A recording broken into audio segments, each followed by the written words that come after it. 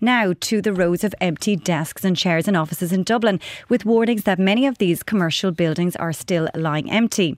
The lack of demand has been largely blamed on the turbulence in the tech sector and a surge in remote working.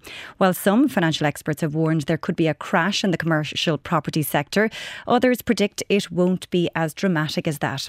For more on this, we're joined by BNP's Paribas Director and Head of Research, John McCartney. John, thanks for joining us on this. We've discussed this before on the programme. The indications are that this rise in office vacancies will continue. But just how bad do you think it's going to get? Well, I don't think it's going to get too bad. My projection is that the vacancy rate will rise to about 16% next year. That's based on tracking developments that are currently on site under construction.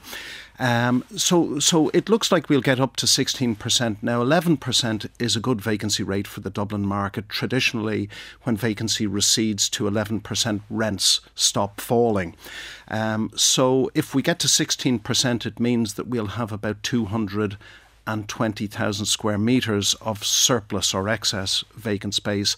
And to put that in perspective, back in 2010, after the global financial crisis, it was about 430,000. So I think when we get to bottom dead centre, it's not going to be a very deep cycle, but I think it might actually take us longer to drag our way out of it this time, and that's because of remote working. In the past, for every new job that was created, every new service sector job, it would have consumed about 13 square metres of space.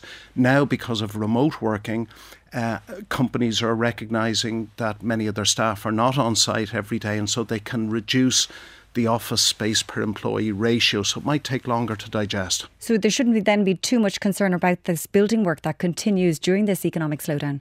No, I don't think so. I mean, I think it's a natural part of the cycle from start to finish. Karen, it takes probably 4 years to build an office block, and the risk for anybody that's in that type of development is that demand can evaporate in an instant, due to things like the COVID pandemic or a tech shock. So that leaves them vulnerable. But in aggregate, I think throughout this cycle, we haven't seen pipeline supply run too far ahead of demand, and that really leaves us less vulnerable to a deep downswing. And then with these vacancy rates, really rents, it hasn't changed them much. Are market conditions likely to move in favour of tenants?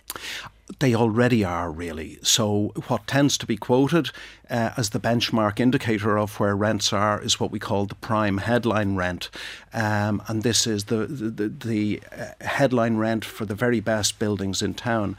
Now, what you don't see is the amount of rent-free. For example, this is a sort of a grace period that landlords will give tenants at the start of the lease. And it's a de facto rent discount. And that is increasing, and that's not reflected in the prime headline rent. And the other thing is the average rent. That's for all the common or garden buildings that aren't at the very top of the tree.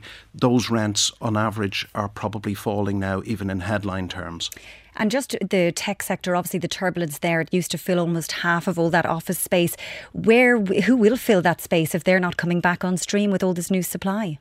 Yeah, it remains to be seen. So you're quite right. Between 2017 and 2019, tech accounted for 52% of all the office space that was taken in Dublin. And in Q3, it only accounted for 8.4%. So it leaves a huge vacuum.